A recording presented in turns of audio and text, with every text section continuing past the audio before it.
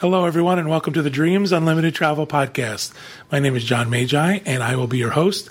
And in this episode, we're going to talk about some topics that are things that we haven't covered before. They don't exactly fit into another show. They're not enough of a topic to have their own show. So we're actually calling this the Travel Odds and Ends Show. A little bit of an experiment that we're trying out. I'm joined at the table by our panel of experts, agent consultant for Dreams Unlimited Travel, Tracy Heinrichs. Hi, everyone. Client services manager for Dreams Unlimited Travel, Kevin Close. Hi, everyone.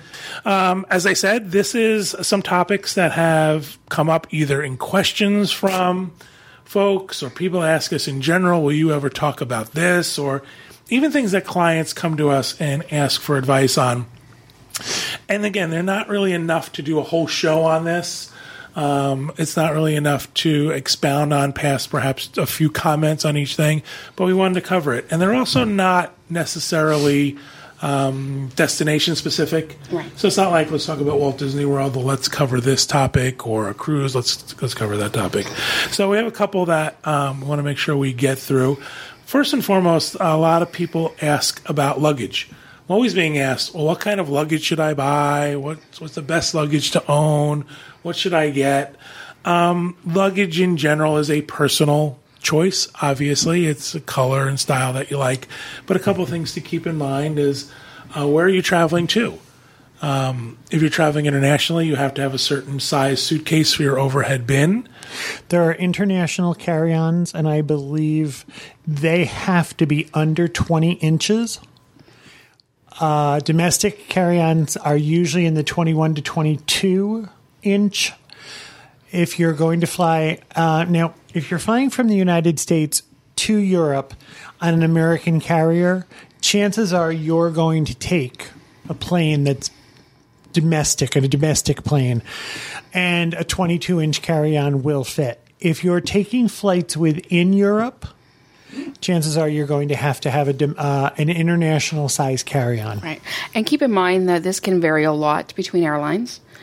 So airlines will have different rules based on what they've decided they're going to upcharge for, or however that's going to work.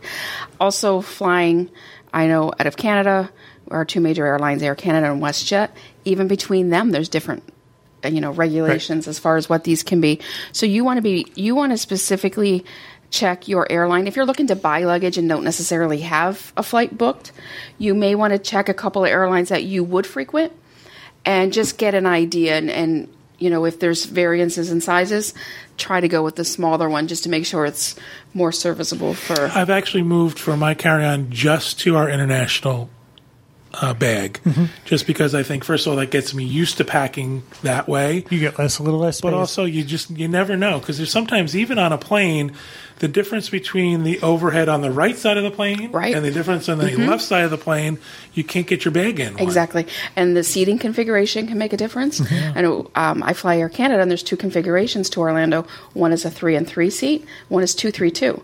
The size of the bins are very different on both of those flights. We took a flight from Barcelona to Madrid.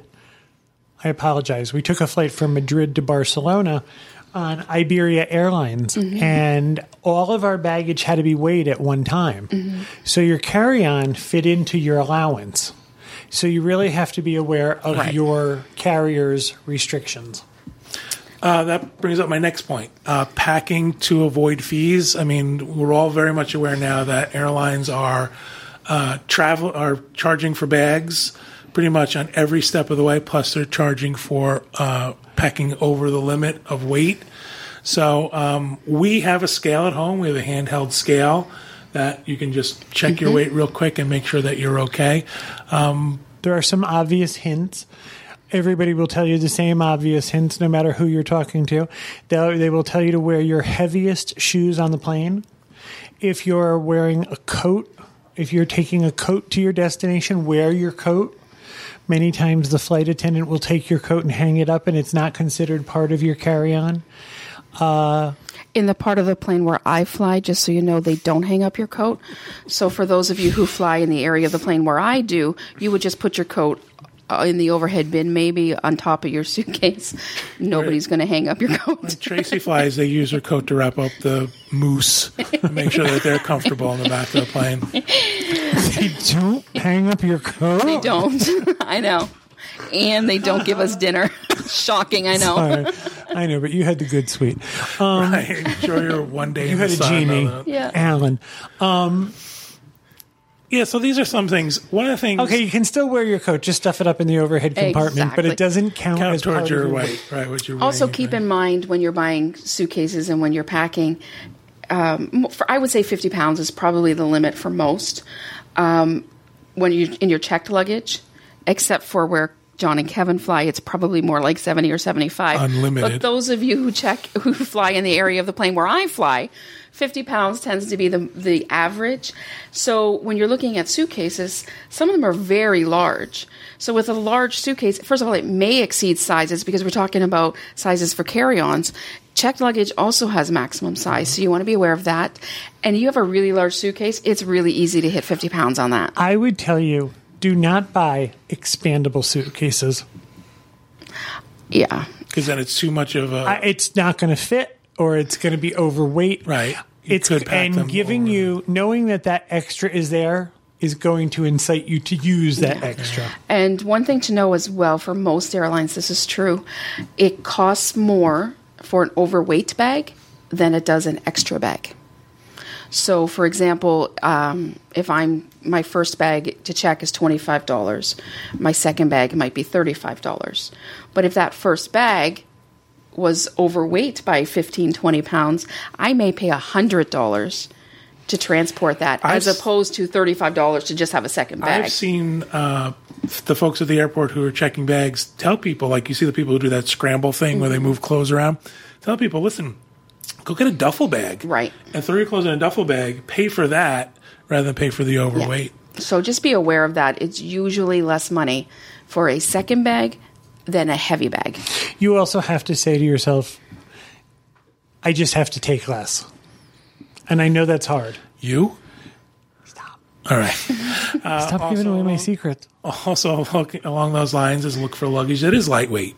Right. You know, you want to purchase something that doesn't add, you want room for stuff. Like if you've got 50 pounds and your bag's already taken 15 of that. Right.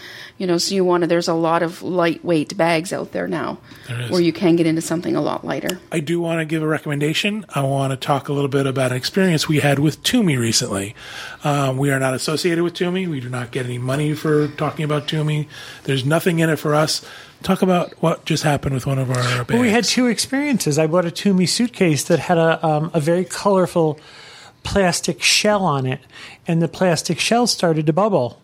And I took it back to Toomey, and Toomey gave me more than I paid for it in credit towards a new suitcase. And so I went out and I bought a new suitcase. We use it all the time and love it. We were in Hawaii and purchased too much stuff, so went to the Toomey outlet to buy a suitcase. And I do not fault Toomey for this. I fault Delta.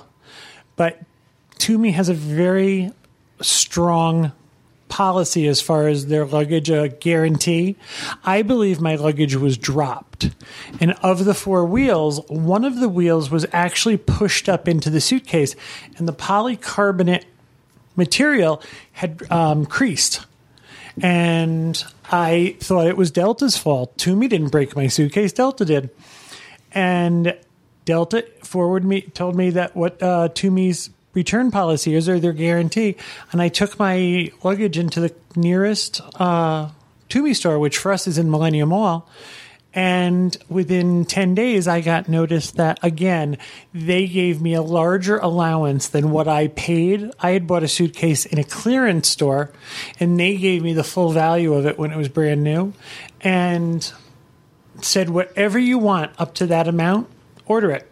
So my new suitcase is coming tomorrow. So while you pay a little bit more for a Toomey suitcase up front, their guarantee is very, very strong, and they stand behind what you buy. I would tell you that if you do buy a Toomey suitcase, inside there will be a reference number. Go on the website and register your suitcase. It makes it much easier for Toomey to know when you bought it and what's wrong with it, and if there's a problem.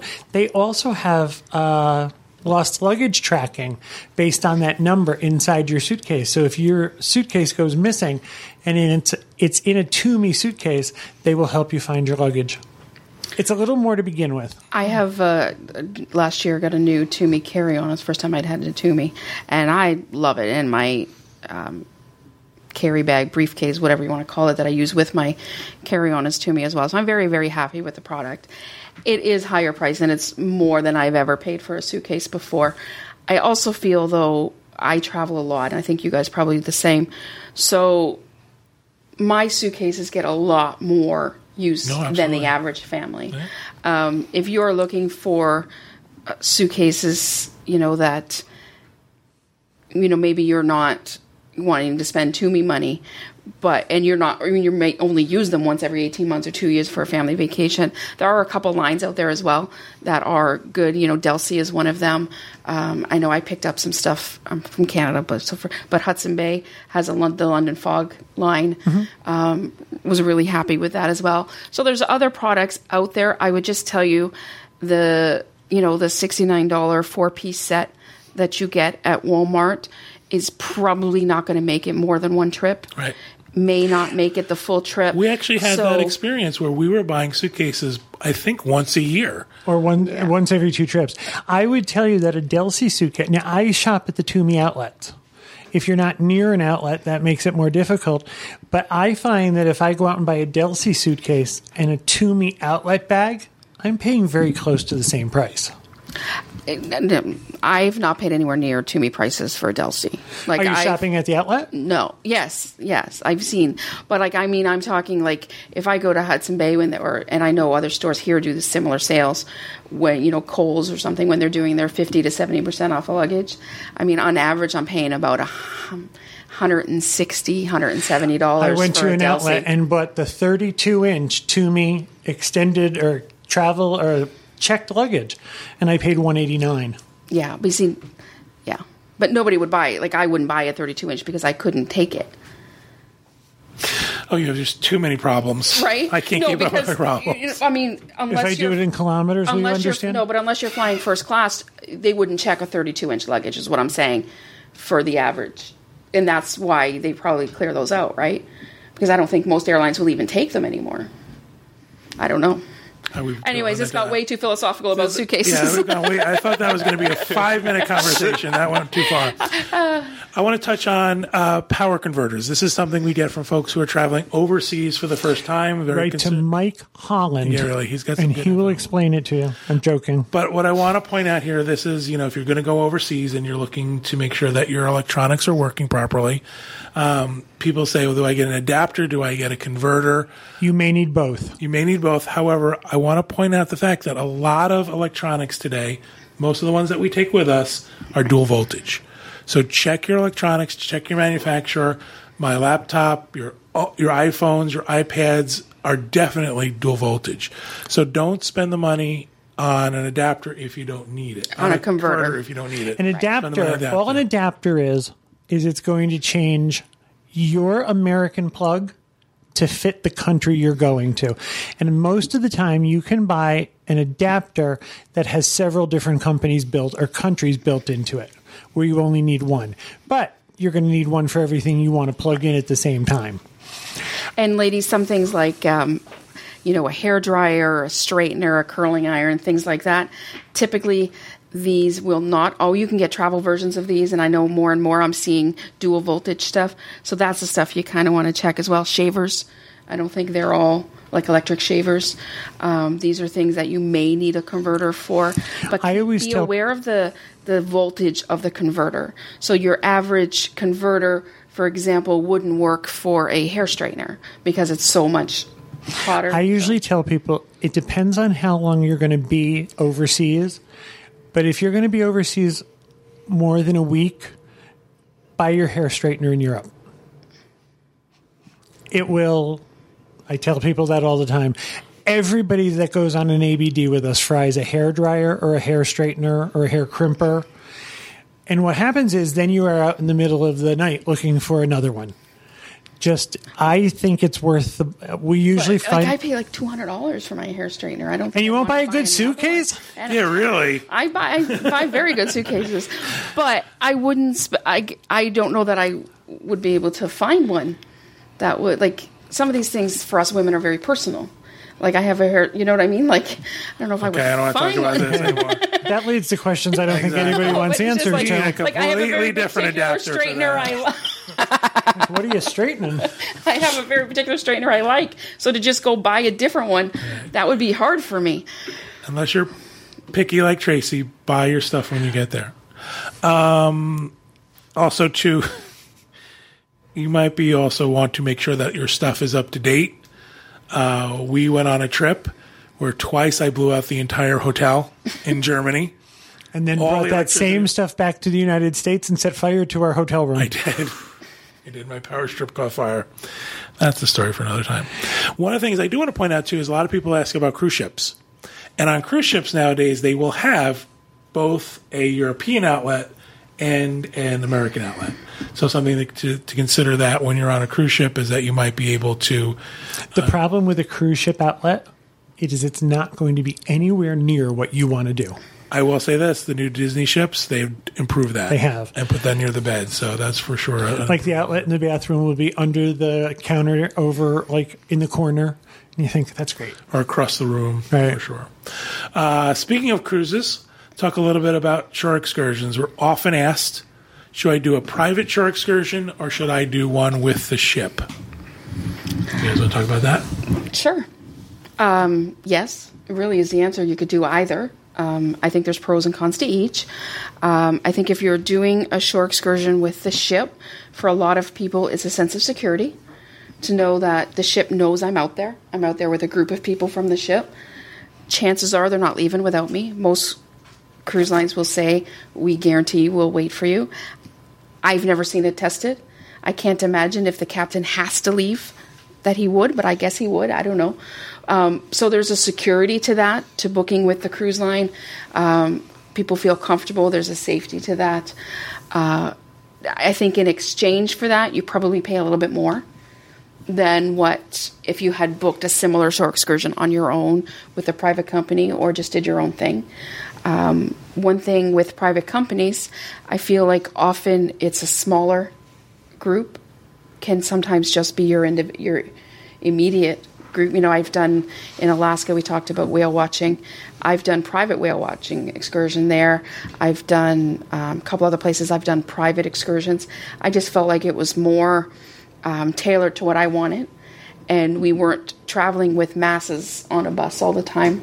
So if you are looking at a private excursion, there are companies out there that do private excursions. I tend to more do some research and find an actual company in the destination I'm going. Mm-hmm. So I'm dealing with locals who tend to have more of an insider track. And it's not to say that the cruise company isn't also using local guides. I'm sure they are. It's just a different level of service, and usually for less money, especially when you're talking multiple people. Anything you want to add to that?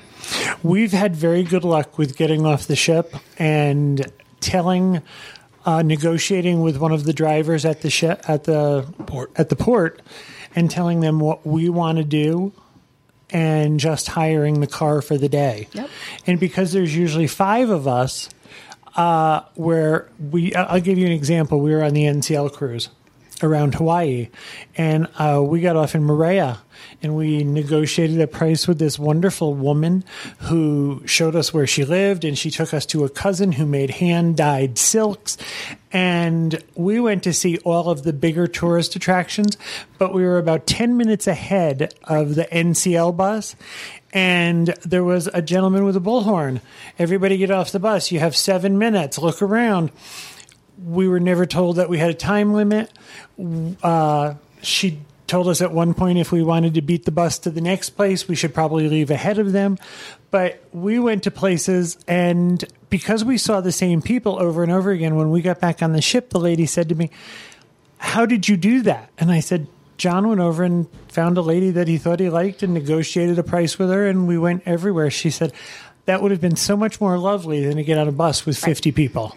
And I've done that in a lot of places as well. Just, kind of get off, find a taxi driver, and away you go. If you're not comfortable with that, there are options for that as well. There are companies in Right. most of the big ports of call that you can arrange ahead of time. Right, and that was exactly, those private excursions where you arrange this kind of thing. I've done something like that in Hilo, where I arranged a private excursion. Also, when we were on Hawaii, what we did was we rented a car. Every island we went, we had done some research on the things we wanted to see, and we rented a car in multiple stops and just drove and did our own thing. So for a fraction of what Right. a shore excursion would cost. The other option too is sometimes you can go through the ship. Right. We've done that where we've gone through the ship and said, listen, on our next port of call, we would like to have a car arranged. And we need this size car. Right. There's 5 of us. What tends to happen too is because there's 5 of us, we like a bigger vehicle, and that's Right. not always just waiting for you at the port. That's right. A lot of times you'll find the taxis or the smaller cars. So if you want something a little bit bigger, you might have to call ahead for We that. also like to see all of the normal attractions that everybody wants to see, but we will say to the person driving us, what do you think we should see? Right. You live here, and they'll often take us to something that wouldn't be on. I've done of all of my cruises, I've done very few official ship shore excursions. Mm-hmm. I just tend to like to do my own thing. Just know that you're assuming some risk and responsibility Absolutely. when you do that. We did that early on. We would do the shore excursions with the Right. ship, and then we realized that we didn't need to do it with the ship. We could do it on our own. But And for me, I don't enjoy it. I don't enjoy the moving with a bunch of people. I like to kind of do things at my own pace. If I really like this, I want to stay a little longer. If I don't, I want to move on. Now, we also do tell a person we never push the time. Mm-hmm. If everybody's back on board by 5 o'clock, we're back at the ship at 3 o'clock. yeah, right, exactly. We would never make it an option that we might not get back. We always lose them. All right, let's move on to something that we hear a lot of when I'm traveling overseas. How do you guys overcome the language barriers? I believe, I'm going to generalize here, I believe that many Americans, this is their number one concern when traveling overseas. Is, am I going to be able to communicate? Will I be able to understand people? Will they understand me? And how do I get around overcoming a language barrier? I think in larger cities, you will find a great many people who have a rudimentary understanding of English. Mm-hmm. If you get into Beyond small, rudimentary, I think what I meant was they'll be able to communicate. yes, better than we would in their language. Their English is going to be better than wherever you are, than your version of whatever they're speaking. I find as you get out into more rural areas or smaller villages, that's not as common. And what I find is if you learn 5 or 10 words, if you learn the basics, please, thank you, excuse me, bathroom, the word for bathroom, you can get by. And I find that a lot of people, if you try, they're willing to help you. And I think a smile goes a long way. Mm-hmm. And the knowledge that you are a visitor in their country. Mm-hmm. So while they are appreciative, often because you're in a touristy area, they're appreciative of your business and they're helpful, you're the one in need. So I think approaching with that attitude, we've never had an issue. We've known, we've been to Italy, we've been to a couple different countries. Chris is really good at languages. He learns a few of the basic words. He's very good at pronunciation and figuring it out. I'm not. I have an ear for it, but I'm not very good at it. But he is, so I made sure before we went to Italy, he knew how to order my gelato.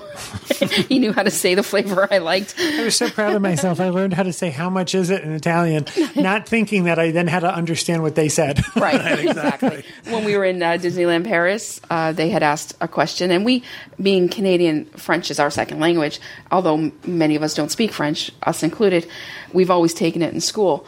And so Chris had responded in French, and he tried and he gave it an effort, and he sounded really good. And then the guy came back with a conversation, and Chris was like, oh, no. I usually do that thing where I get like 1 or 2 lines and I go, I'm out. Yeah. I'm done. Yeah. You've got everything I know. I'm finished. So, but I do find just a little bit of effort, a smile, I think is very important to try to learn some keywords to where you're going to be. Please and thank you are hello. And now that I've been to other countries, it makes me appreciate more when somebody is in my country who doesn't speak my language. And, you kind of understand what that feels like a little bit. Absolutely. So when Americans come and they don't speak our language. Right.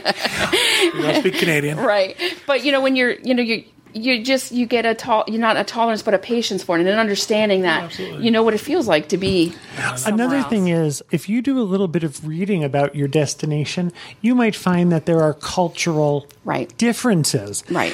We've been places where in the United States, when you're done, somebody walks along and drops a check on your table.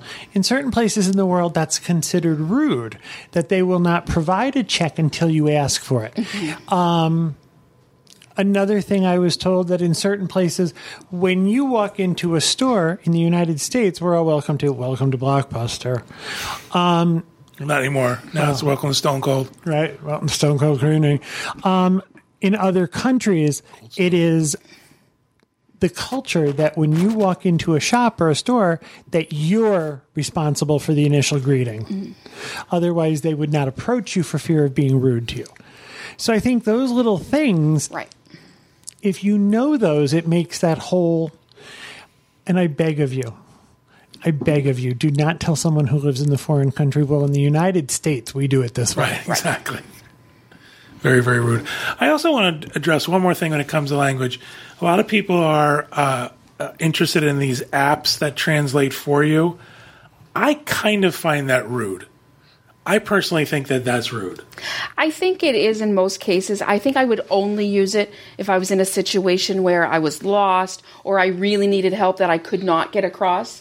Like, I've not been in a situation yet where between that person's Right. limited English and my limited understanding of their language, we couldn't figure it out. But I think it would be a last resort. Extreme. Well, Yeah. if you go out and buy one of those language, or you get a language app where you're going to try and learn the language. Language apps are okay. They don't spend a lot of time on the rudimentary stuff. Right.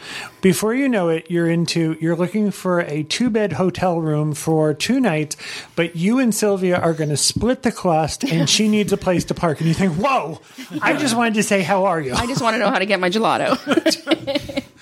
We were in Italy, and I tried to get a piece of cake, and a scoop of gelato.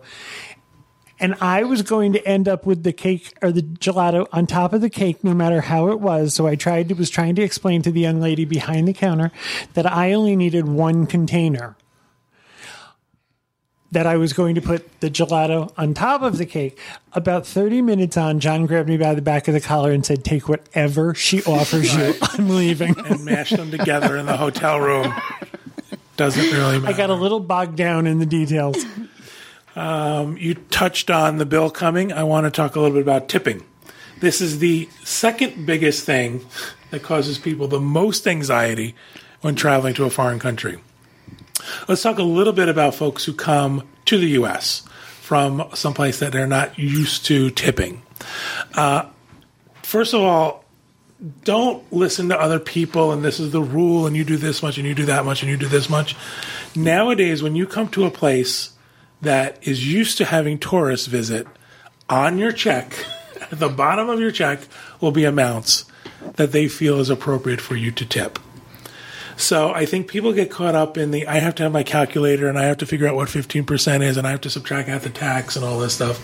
I think that people understand now that you're coming from someplace where you might need that little bit of extra help. So it's a little bit easier for you.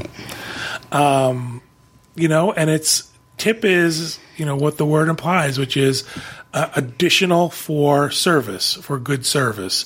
So that's something that we tend to have a little bit of a fluid understanding with here in the U.S., and that the amount can change based on how well our service is. Anything about that I didn't cover? Again, I think you should read ahead of time what the culture is where... Well, I didn't get to that yet.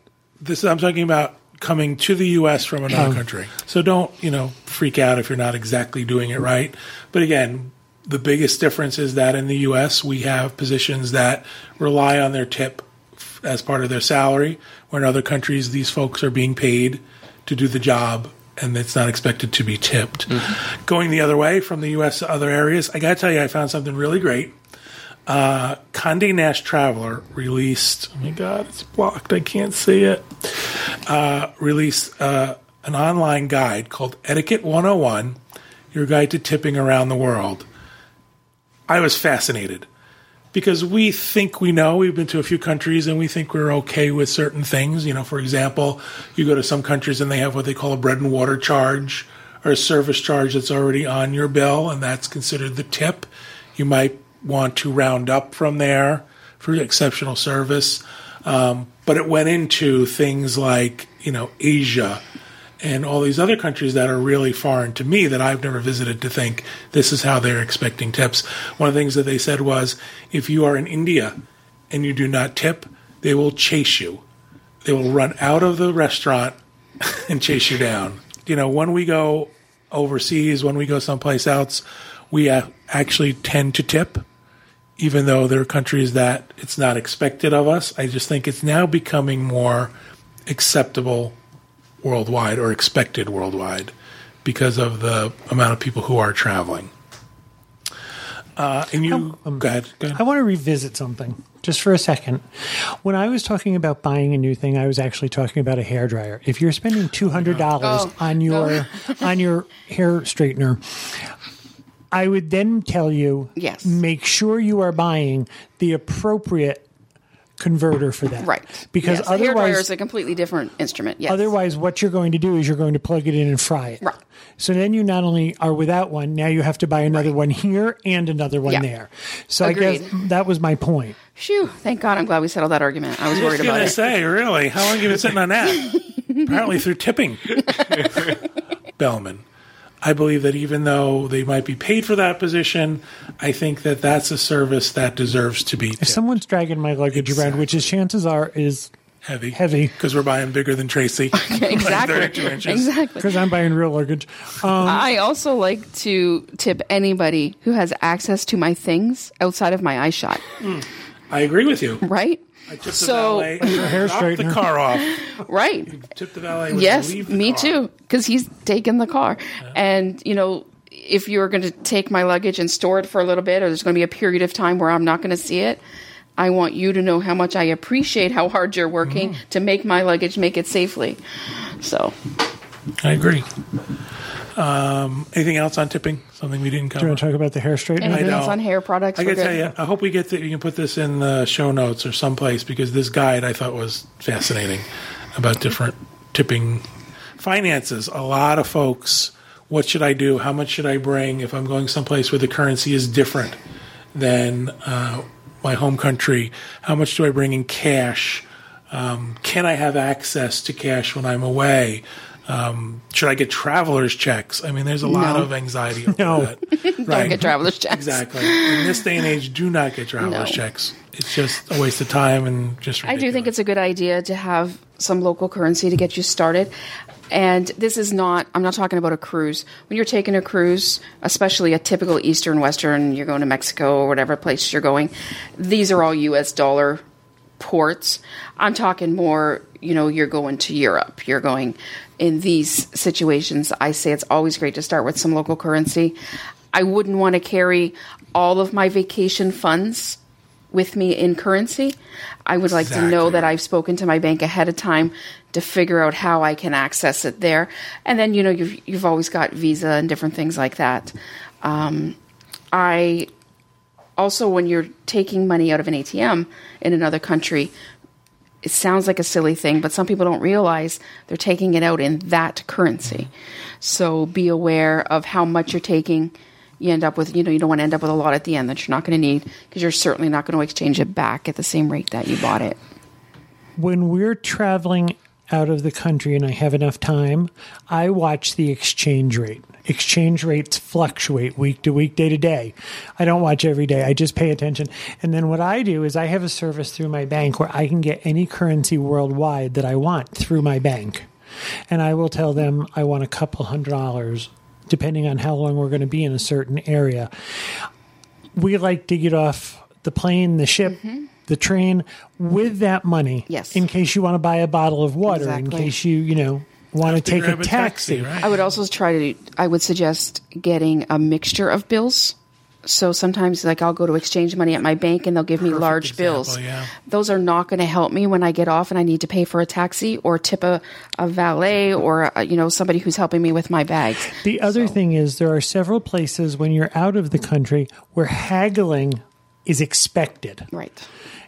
It's easier to haggle with cash. Right. Than American Do not Express haggle card. if it's a storefront. If it's an actual brick and mortar storefront, chances are haggling is not going to work. If it's a street market or a flea market, whatever, I think they expect you to haggle. It is easier to haggle with a 20 euro note in your pocket than a 100 euro note. Right. Tracy talks about ATMs. Perfect. Make sure ATMs are everywhere now. It's just the way money is handled. Make sure you talk to your bank about fees. Exchange rates, what are you going to pay exactly for that money that you're taking out? A suggestion on ATMs as well, be very aware of the type of ATM you're using.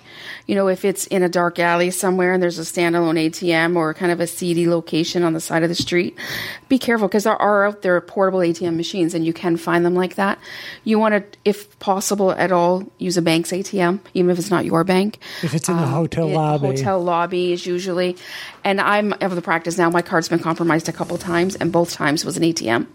I'm in the practice of kind of where the card goes in, giving that a little tug, just double checking, seeing if there's one of those readers are in there. Exactly. So be very aware of where you choose to use the ATM. I would also tell you that if there's a money changing operation that's very convenient to your departure or arrival point, it's your worst rate.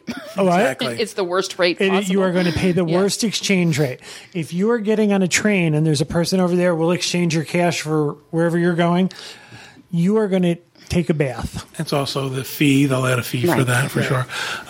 Obviously, we want to say to people, use your credit cards as much as possible, especially cards that are designed for travel that would have protection on them in case you're away and your card is stolen or lost. I don't think this needs to be said, but credit cards like Discover are not worldwide. Right. They are not useful outside of the United States. Diners Club. Yeah, I don't do it. Visa, MasterCard, American Express, these are pretty much international. Some of the smaller cards are not.